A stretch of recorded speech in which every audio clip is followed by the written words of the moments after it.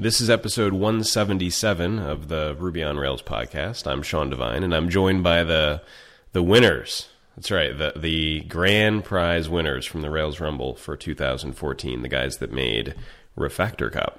Hey, guys. Hi, Sean. Hey. Okay, so let's just go around the table. So for everyone listening, I don't usually do this by video, but I can see the guys today, and they're sitting in a room that looks awesome. I don't know there's a LED monster on the ceiling. There's all sorts of stuff going on.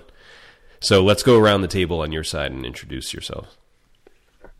Hey, hi. I'm Anthony, and welcome to my garage here, where we have it's a little bit of a hacker space that we are having here, and welcome to join us over the internet. All right. And where are you guys physically right now? Oh yeah, we're in Antwerp, Belgium, so it's dark already here. Yeah, we just had some great lasagna from my wife, and Nice. treating you with some dinner in our stomachs. All right, I'm Stilian. I'm the designer from this project, from this Cool. entry. And I'm Martin, one of the Ruby developers. And I'm Dale, the other Ruby developer. Yeah. Cool. Well, so let me, at the front end here, let me say that I did my own little scoring of the entries, and I had you guys third, which I don't know if that's I think that's actually a compliment, because there are 166, and I think I had 1 point separating the top three, and my top three were actually the top three that won. But I thought your project was awesome. Really, really good. So let's talk about, before we get into the specifics of what it does, tell us a bit about how you guys formed a team. Have you done this before? Is this a new thing? Why'd you do it? Last year, me and Dale already competed in the Rails Rumble. Yeah. We did horribly. But, no, what do you mean? Well, we didn't have a real plan, and it was the first time we were coding together, so we just threw ourselves into the project, and halfway we were adding too many features, and nothing came out of it.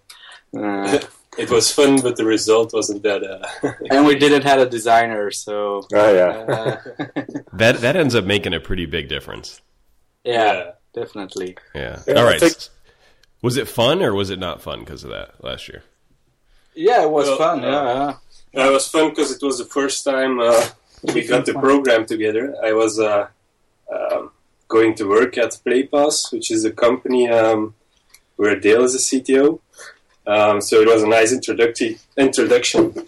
But this year, we wanted to be a bit better prepared, and it made a huge difference. Yeah. So was it the bigger team that helped you prepare better, or was it the addition of some skills or more time? What made the difference? Definitely a designer helps. Designer helps. Yeah. Stilian really helped out. Yeah, and this time, like a week before the Rails Rumble, we assembled the team, and we had a couple of possible IDs, and we're pretty quickly all convinced about this ID, which was actually Martin's ID. And as soon as we had the ID pinned, we could think a little bit, okay, we have this component, and it all just fit together pretty quickly. Yeah. So I've done a number of episodes now about the Rails Rumble, and there are definitely some ingredients that go into doing well. And you said a lot of them. Without preparing, things aren't going to go that well. Without a design that's pretty good, it's going to be a bummer. With a couple of small exceptions, I think. But it's interesting that you guys seem to hit all of the key points. So let's introduce what the idea is, and then I want to talk about the design a bit. So the idea is we use RefactorCop to scan open source projects and show you style guide violations and stuff like complex methods. And the idea is kind of to introduce developers to open source, so they can just find a random project, get thrown into the middle of the code, and then kind of hopefully make some contributions. Yeah. And what was awesome about getting that project is that we only needed like a vision, like a bit of a dream. Everybody exactly knew what kind of views were required for that, what kind of models you would have to do. We would have to build a couple of workers, and everybody immediately understood what had to be done. So although we said that preparation was good, maybe it was. We had a pretty good vision that everybody could share, and then really got started from that on. That's the first thing I loved about the project, is that the idea of it's dead clear once you read the one sentence description. Like, get suggestions for, open source projects that could benefit from small patches that fix RefactorCop violations. And you're like, oh, okay, I get that. That makes sense totally. It's sort of the thing you wonder why. So I use Code Climate for a number of the projects that I work on. And when I saw your project, I'm like, oh, man, and I've had Mike Bernstein from Code Climate on the show before, and the guys are in New York, and I'm pretty close to New York where I live. And I thought right away, oh man, what a like monster grand slam of a marketing thing this would have been if they did it. Because it's, the whole RoboCop thing is it works, it's fun. I think it's nice for promoting RoboCop too, because that's an awesome tool. Yeah. Yeah, I agree. I like what the Code Climate guys do, but they obviously have some conflict about promoting RoboCop. Plus, it's not just Ruby anymore. They do, JavaScript and some other things. But I liked how clean the description of what you guys were up to. So let's talk about the design. The design is super great. Let's talk about both the creative side of like building on the RoboCop idea, and the actual execution of what you came up with creatively. Oh, yeah. So the idea of using RoboCop wasn't mine at all. So the name either. So Martin came up with all of that. So he wanted to do RefactorCop. We agreed on it. And then said, okay, it might be fun to use RoboCop and quotes from RoboCop, actually. And in the footer, actually, we have that. I guess I just thought I went first with the new RoboCop, with the 2014 was a movie, I think, and but it was a bit too dark. It was maybe not friendly enough, let's say. Although it kind of appealed maybe a gamer side of developers, because a lot of developers game a lot. Mm-hmm. And so I thought of that first. And then because I wasn't really convinced of the first version, I thought, you know what, let's do one with an illustration. And luckily, I got this great illustration from an artist. I think he's from US, PNTR. I don't know exactly who he is because he doesn't go by his real name. And I thought, yeah, this is like an insane good image to work on, to start on at least. So I just did that, and I made two headers, one with the dark version of RoboCop and one with the more friendly one, and I sent them over to the guys, and they by the time I got here, because I work from home, by the time I got to the garage, they already decided on the on the illustration one, the lighter one, because it was friendlier. Actually, I liked it as well. I liked it the best, and yeah, from then on it was just that easy. And the color scheme. Someone said in the comments it looked like a Solar Ice theme. I didn't even, probably subconsciously I did that, and maybe that was subliminal thing as well. I don't know, but it worked out. I really like the color scheme. It was one of the first things that caught my eye. It just has a really nice feel, and I think it softens up the RoboCop darkness a little bit, which is nice. Yeah. Yeah, it's not judgmental. It's just friendlier, friendly warnings or that sort of friendly message. I also like that you guys kind of went whole hog on the RoboCop thing. Like that we've dispatched the cops and all the copywriting through the whole thing is like all in on. Even if it's a little cheesy, it's good. it's solid. Some fun with that. Yeah, we had plenty of fun with that. Well, we had some time left looking for RoboCop quotes on the internet and stuff like that, making compilation of that and getting those quotes in there. Those are the nice feature to spend some time on during the hack weekend, of course. Is the 2014 version of RoboCop any good? Have you guys seen it? Yeah. We don't know. What I did was rewatch the original RoboCop, and that's still a very good movie. It holds up okay? Yeah, it's still very good, I think. Yeah. I remember it. What year did that come out? I feel like I was like a pretty young kid. 80-something it must have been, yeah. Yeah, I remember it being very funny. 87. 87, right? Oh, there we go. Yeah, 87. So I was 10 or so, and I remember very well when it came out. It was quite the thing. And then I lived outside of Detroit for a while, and it definitely still is a bit of a thing there. So let's talk about how you divided up the work. There are 4 guys. Sometimes that's like the best thing in the world. Sometimes that can be a bit of a challenge to assemble a plan. So how'd you guys do it? Well, initially, when we started, and maybe picking up on the design we just did, is that Stelian was very much focused on the design, while the other 3 of us could really work on the back end and the front end. Without having to bother about CSS and little pixels here and there. So we could really dive in. And the work initially, we all the 3 of us jumped on trying to get RuboCop working, getting repos in. Because that's, of course, the first thing we needed to do in the weekend to start working on the front end, because we had no ideas on models and stuff like that. But immediately when we got the first offenses in and we could model those, we could start spreading out the work and getting the workers to check on repositories, build a huge admin interface so we could watch all the stuff that's going on and monitor all the progress, and especially during the consecutive week of judging, and build up the front end. So we could spend, with the 3 of us, we could spend plenty of time really working out essentials of that. While Stelian was dropping by to think about ideas and how to lay out the views in that. And that made coming all together on the second day. We could put all these things together and finish up a whole bunch of tasks that we had left open. So that's probably how we split up the work for that. So let's walk through the big components, because some of it seems like it could have been a little bit tricky.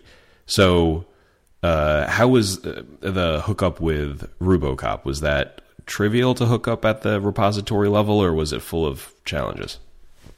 Well, at first, I think we wanted to try and access RuboCop directly from Ruby in a background worker, but while it wasn't set up that way very easily, so it wasn't completely obvious how to do that. No, we didn't want to spend too much time on that, so we did it via the command line. Yeah, we just we don't pull in the Git repository with Git. We just take the tarball from GitHub and we extract that and in a temporary directory, and we just run RuboCop on that directory, and then the output gets put in a database. And that's just so the executing RuboCop against it is a terminal, a bash thing.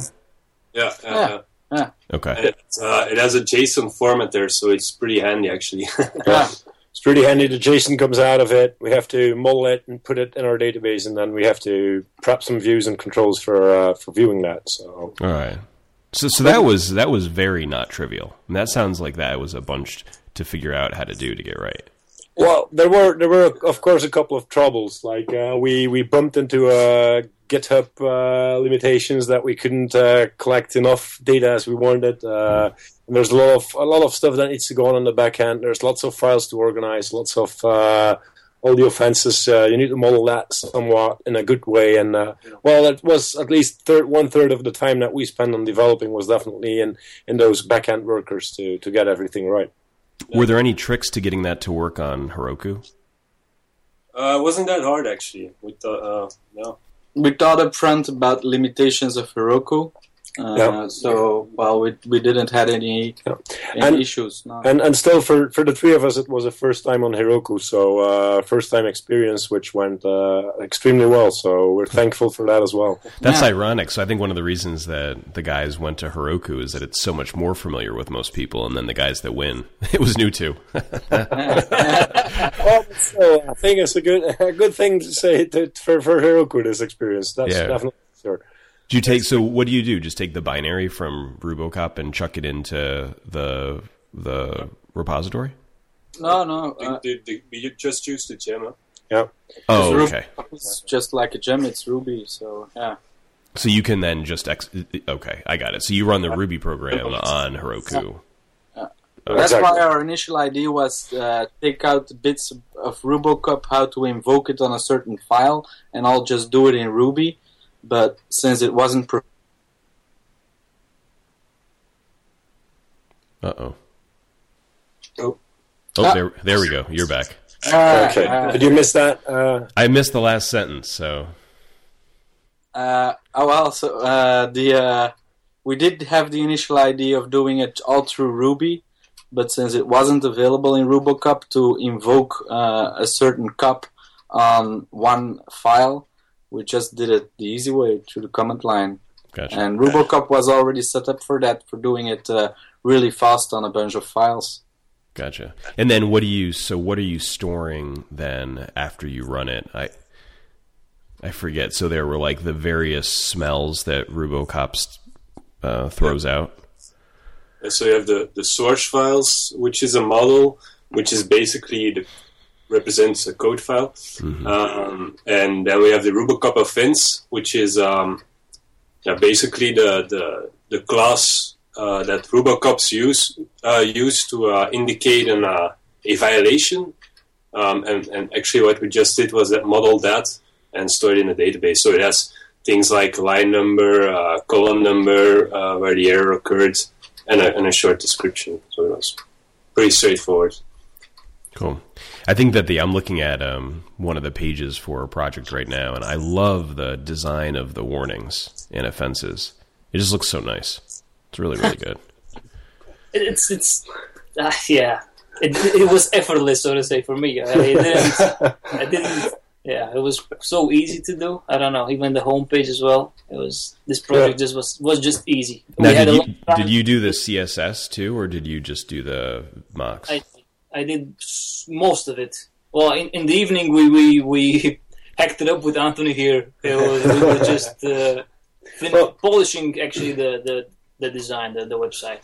We had extra time. That was great. Yeah, the great thing was the way we could communicate about the design was that we told Stelian up at we want these elements on the view. There's going to be the warning. There's going to be the source code. There's going to be a couple of dashboards in the site.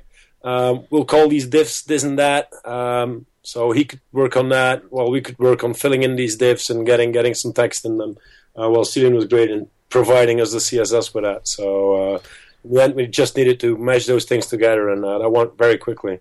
So one of my favorite little design flares in this is the color coded progress bar across the top that you see when you click on something. I noticed that right before we had the call. What's going on there? That's actually a simple plugin. It's called In Progress, but I like to use it with turbo links. Yeah. Because if you have turbo links and there's a bit of lag, you don't see the spinner. So you need something else, I feel. Interesting. So I was wondering what my guess was that it was a Turbo Links thing, or that you guys were had dropped in a front end framework and were therefore just loading the page once and pulling the rest in just as JSON. But it's a cool little feature. It looks quite nice. Yeah, it's a simple thing. Definitely recommend it. Most people might know it from YouTube, by the way. They are using the same thing. Well, in their front end, at least. Is that right? Huh. Yeah. So we covered the running RuboCop on a repository. What other efforts were pretty tricky or interesting that you went through? Doing the code highlighting with CodeRay. Yeah. We initially started off working with CodeRay to do the highlighting of the code and trying to highlight the line, but it was just highlighting the line number. So we spent maybe 2 hours in our subconscious thinking about how could we highlight a line when we just are highlighting just the line number, and how could we hack maybe something in JavaScript, something in the backend, somehow splitting up the code in parts, and it was really weird. But in the end, we managed to introduce some HTML tags in the right places and get the highlighting of the code going on, and at least the line highlighting going on.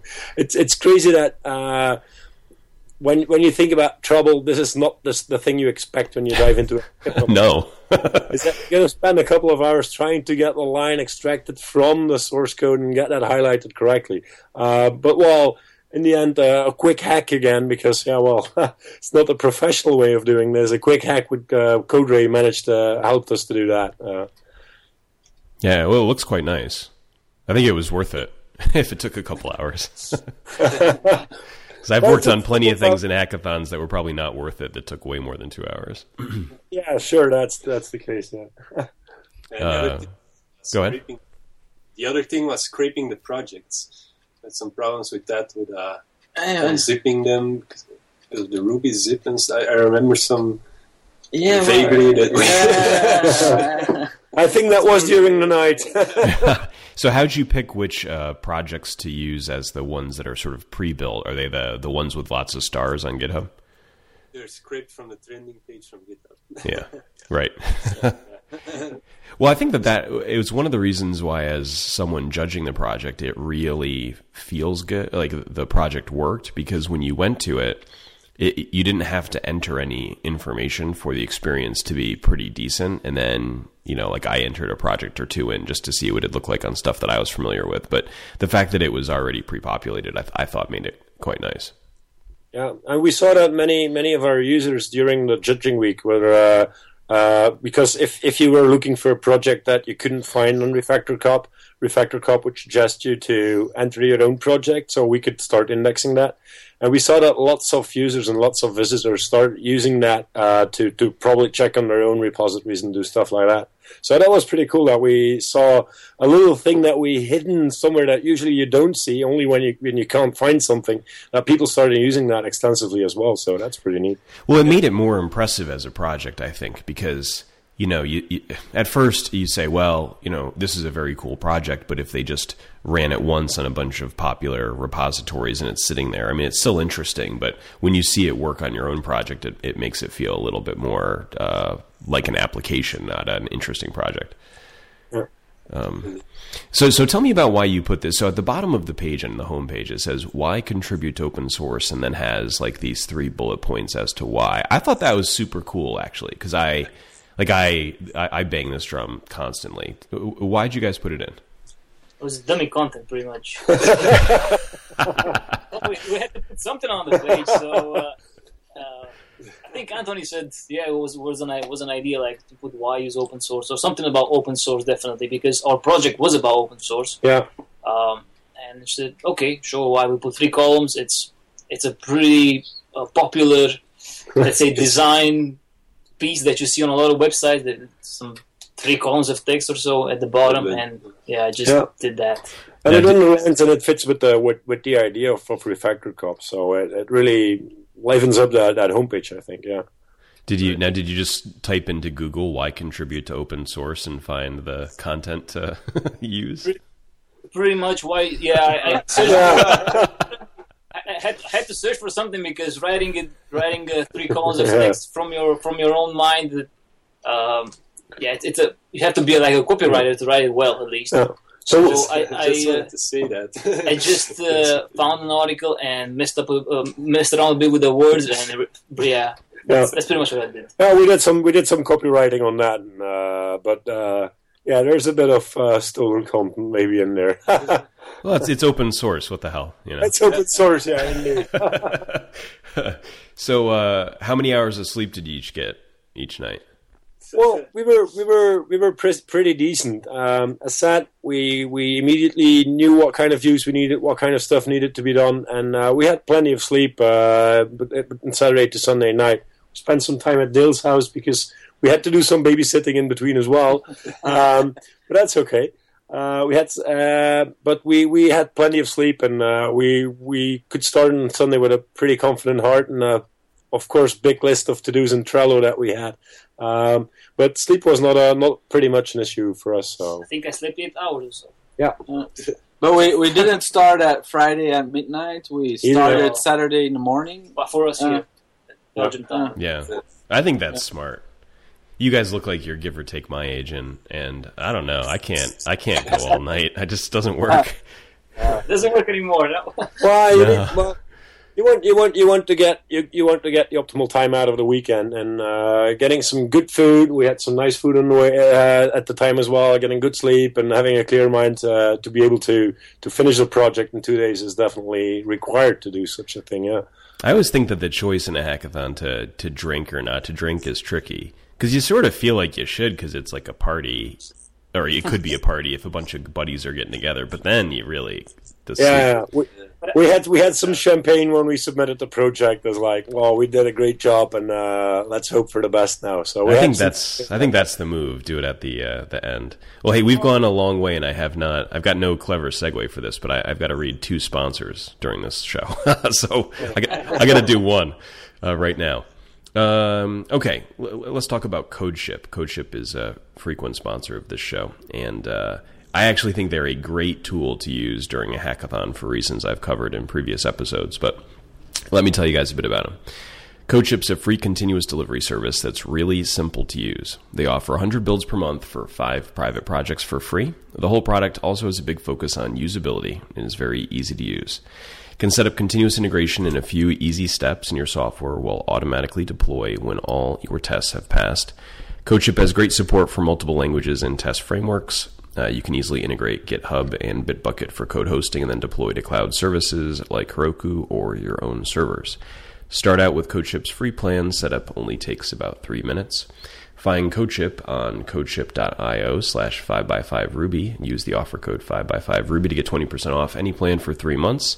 Finally, check out their blog at blog.codeship.io to get updates. Thanks to CodeShip for once again sponsoring the podcast. All right. I've read that ad a number of times now. And sounds like I need to put that. I need to check it out. Well, I'm using it. I'm using it at one of my clients. Great product, CodeShip. That's for sure. I'm a big fan. So there's like an ongoing joke on the podcast, which is someone like CodeShip sponsors, and they started sponsoring a long time ago.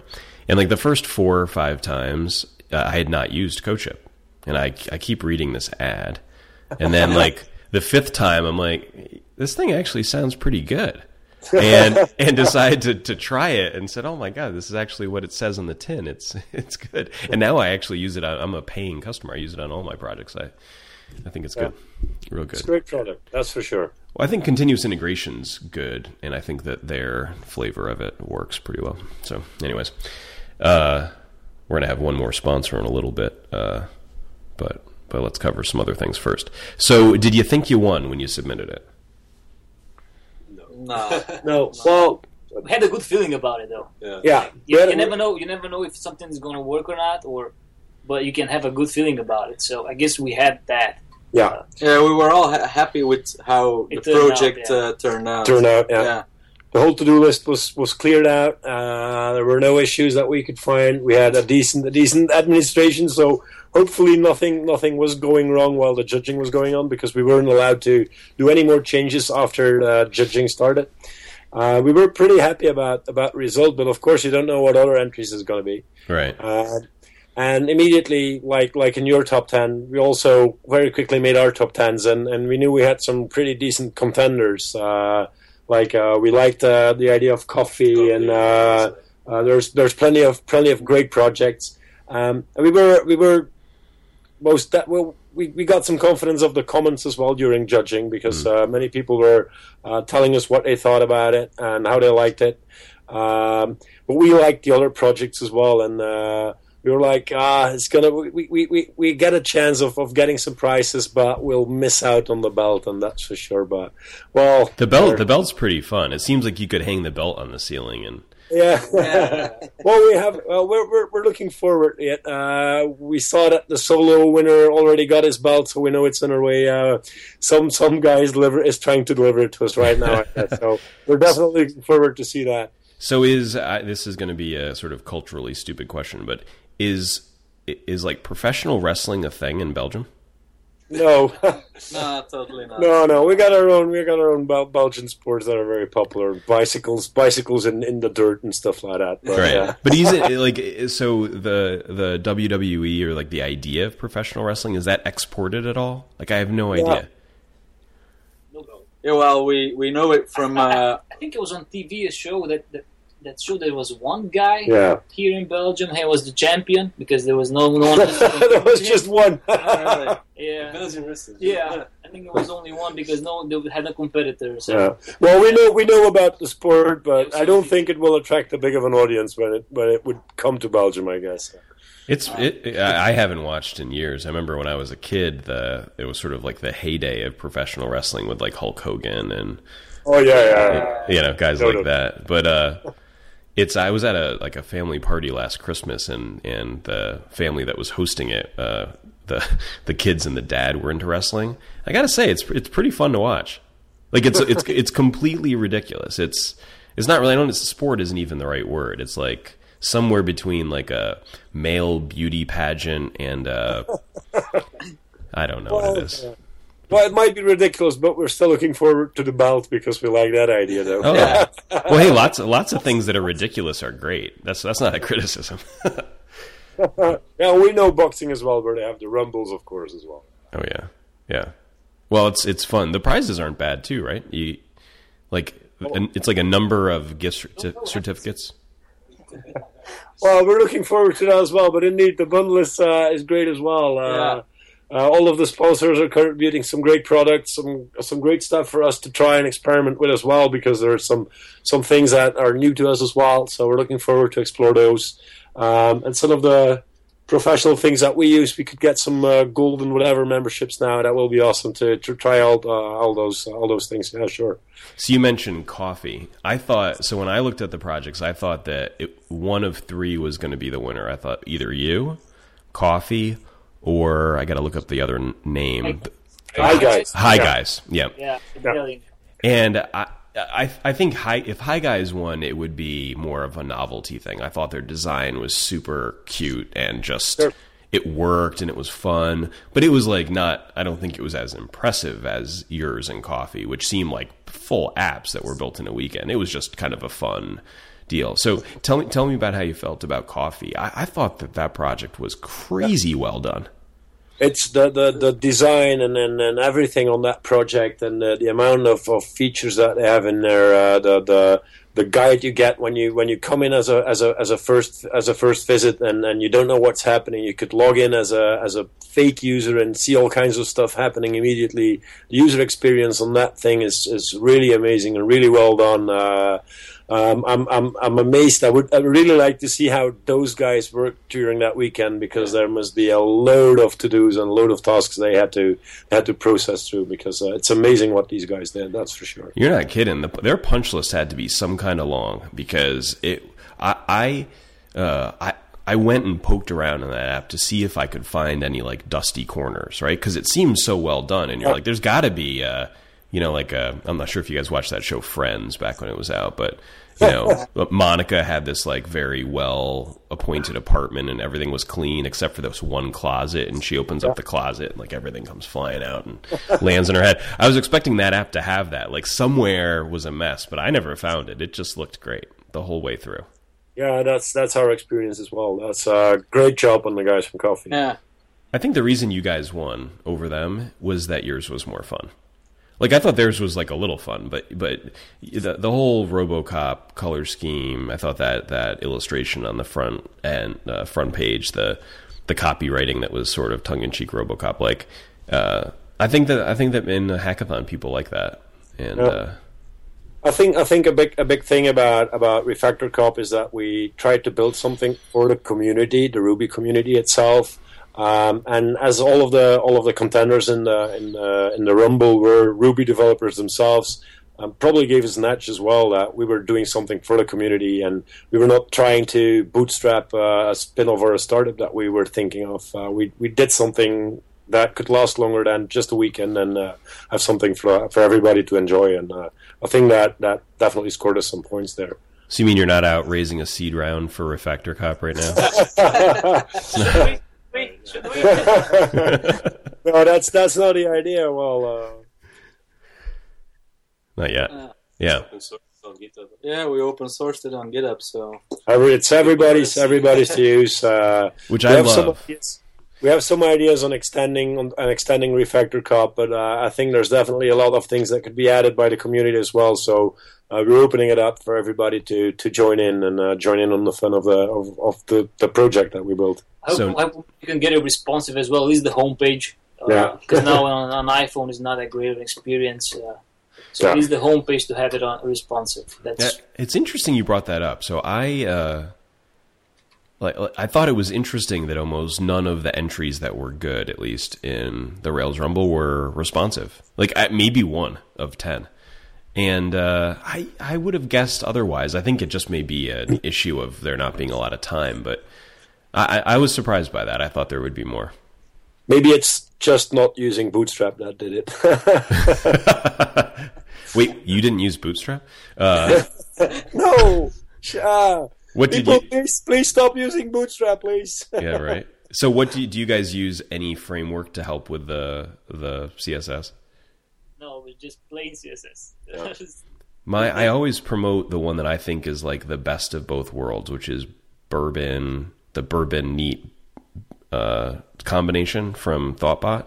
Because then you get like the benefits of, at least this is my experience, you get the benefits of Bootstrap, which is like, easy grids and dealing with cross-browser crap and, some amount of things that you'd have to do a bit of work at to get to just like a baseline okay performance, except all the code is still semantic because it's all Sass mix-ins. And it's like, for what I like to do, I think it nails it. It's like exactly where I want a project to be.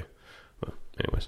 Yeah, but we'll probably refactor it. So it was just spit up some CSS. I just wanted to have what I had in my design. I wanted to have it on the HTML. I wanted to get it out quickly as possible. So we got it done. Pretty much the 2 main pages, the home page and the project page. We got it done. I think by in a day and a half, right? Yeah, so Sunday at noon, I think it was pretty much done. Yeah, the thing is, we had all the afternoon to do the polishing and to fix bugs, and I think that was a good decision, at least looking back. Yeah, and in the end, it's a hackathon, so you got 2 days. You have to fix everything. You can't have 2-hour meetings on what framework to use, of course. No. So it's just go ahead. It's a very well. We've worked together professionally. Of course, this is a very different setting, and you could just go ahead and hack it together. Initially, I think Martin was least willing to publish it in open source. There is some really bad code and really bad ways of doing it there. We fixed those things now. But if you look in the history, of course, we are hacking away, and things need to happen fast, and then you can't work the way you should be working on a professional project. But yeah, that's the name of the game. So let's finish up by talking about the open sourceness in a minute. I've got to finish up that other sponsor first. So our second sponsor is Mandrill. You guys used Mandrill before? I want to use it right now. Yeah. It's pretty great, of course. On a project, yeah. Of course, my ad read is not up on my screen anymore. So yeah, I've used Mandrill myself quite a bit. Let me tell you a bit about it. So Mandrill's an email infrastructure service that started as an idea back in 2010. That idea became a reality in 2012 when Mandrill cannibalized, that's their word, a crew of MailChimp's best engineers. They isolated them from the rest of the team, and they turned the idea from a Skunkworks project into a product that outperforms competitor services. They grew fast and innovated faster, and Mandrill's now the largest email-as-a-service platform on the market with more than 300,000 active customers. Use Mandrill to send automated one-to-one email like password resets and welcome messages, as well as marketing emails and customized newsletters. Mandrill's quick to set up, easy to use, and very stable. We made it for developers who love documentation, integration, high delivery rates, webhooks, and analytics. This is my favorite part of this ad, which is if you're not comfortable with code and APIs, we recommend finding someone who is before you get started. I like that they said that because it's true, right? It's not MailChimp. It's built for programmers, and might as well just say that. Anyways, it comes with a beautiful interface, flexible template options, custom tagging, advanced tracking, and reports. It's the only email infrastructure with a mobile app that lets you monitor delivery and troubleshoot from wherever you are. Don't take my word for it. You should go sign up at mandrill.com. That's MANDRILL.com with promo code 5x5. You'll get 50,000 free email sends per month for 6 months. Thanks to Mandrill for sponsoring 5x5 and the Ruby on Rails podcast. Okay. So I talked to Tom and Nick, who organized the Rails Rumble, about adding an open source category this year. And I think if there was more time, they probably would have. But I think it's a great idea for projects to open source, because then it's not just about seeing the output, but about seeing, how they got there. And I think there's a lot more to learn that way. So tell me about it. It sounds like you guys made that choice. Did you do it because your project's about open source, or did you do it because you thought it was the right thing to do, or some combination of that? It was the right thing to do, I think, because we rely so heavily on RefactorCop. Yeah, the whole thing is about open source, so why not open source the whole project? But we waited a bit for open sourcing it until after judging it, just in case people would find exploits in our code and would try to abuse that for us. So I think it would be great even during judging that people could see each other's code, but it's a bit tricky. So it's a bit on two sides. It's maybe not very helpful for the developers and the participants in the game to be able to be exploited during judging. But otherwise than that, it would be great for judges to see, well, they actually did this on the weekend and they spent so much time on this and that. So I think that would be great for a hackathon. Yeah. Yeah, I think if I organized a hackathon, which maybe I'll do, I think that I would force open source. Because I think it's really a bummer that during the judging you don't get to actually consider the code. Otherwise, it sort of feels like a copywriting-a-thon or idea-a-thon or design-a-thon, but the actual hack part-a-thon, exactly. You don't get to see as much. It always feels like a bummer to me. Yeah, exactly. Because people often ask us, how is this being judged? And it's like, you don't really know. Other contestants could just watch your thing, and if they like it, they can give you points. But it's not about code. It's not about how you wrote something. It's not about the gems you used and fascinating ways that you combine these things together. And that should be considered as well. Yeah, definitely. I think so. So did you guys write tests for it? Yeah, we did. Not that many. There were a few. I don't know. I think we want to check. I think we're yeah. we did run RefactorCop on our own project to make sure we didn't have too many violations ourselves. Yeah, right. What did it think? Well, some methods were too long and stuff like that, but okay. Yeah, exactly. It's a weekend. What the hell? Yeah. All right. So you guys work together right now, or have worked together in the past? Well, I have a startup, PlayPass, and Martin works for me. And Anthony, I've known for 20 years already. Yeah. We're born on the same day. Yeah. We don't know each other that long, but yeah. So we've been working as well, both as students and professionally. So, and Steven and Martin. We used to work together. Yeah. Well, since you won, I feel like you deserve to promote your startup, so let's go.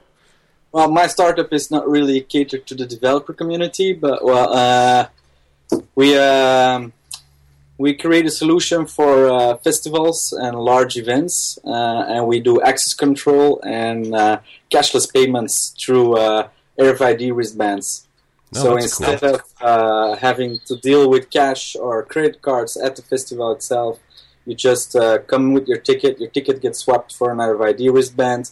You can top that up one time, or you can do it up front at home. And then you can just spend money on drinks without searching for money. You just use your wristband. That's super great. That's such a clear pitch. It's like RefactorCop. Pretty easy to get. So is it in production now? I mean, do people use it, or is it still in development? No, it's in production. We do access control at the largest festival of Belgium, which is one of the largest in the world, I think. They have 90,000 visitors every day for 4 days.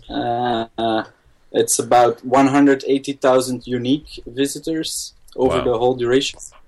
And while the cashless, that was only access control. The cashless part, we done a pilot in Spain together with PayPal, so people could connect their PayPal account upfront to their ticket, and once they enter the festival, the ticket gets swapped for the wristband, and then you just set a maximum festival budget, and you could just order drinks, order food, and afterwards, whatever was taken more than you actually consumed, it would get refunded.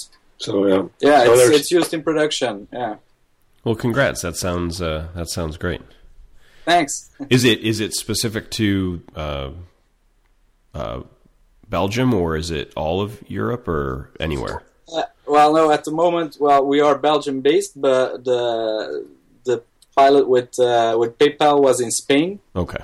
And we're working now on a lot of French clients, and PayPal is introducing us in different regions in Europe. And we hope to expand our activities to the US as well. Cool. There's a lot of there are more festivals than we can cater to, so lots of possibilities. Awesome. Well, anything else to promote for the rest of the guys there? Well, we definitely would like to thank the organization of the Rails Rumble. We all got lots of inspiration from the Rails Rumble organization, from all the participants, from all the entries that we saw, and of course we liked all the comments that we got, and we would like to thank all the other contestants for their votes that they send us our way. Thanks for that. Well, I'll throw that in too. So I'm not sure if you guys have met Tom or Nick Mango, the two guys that organize this for the most part, but they're brothers, live down in New York, and they're great guys. I had them on a couple times. I've gotten to know them well. I think they do a really, really nice thing for the community, organizing all of this, and I thank them for my role in it, which was a lot of fun. All right. Yeah. All right. Well, if people want to connect with you guys directly, I think that all of your information is on the Rails Rumble entry page, right? Yeah, they can find us there. Yeah, we're still watching that, and still watching the comments, and still watching all the activity that's going on there. They can definitely reach us through that. Are you going to keep RefactorCop up and running? We're planning on doing that. Maybe get some extensions in there as well, and we got some requests for features. So we'll see how that evolves. So we're definitely going to try and keep it online. That's for sure. Yeah, that'd be nice. I think it's a useful project for people. So. Yeah, maybe Heroku wants to give the winners some extended time on that. Whisper. I bet they would. Cool. Well, for anyone that wants to connect with me about anything on Twitter, I'm barely known. So thanks, guys. All right. Thank you. Thank you. Bye. Thanks, Sean.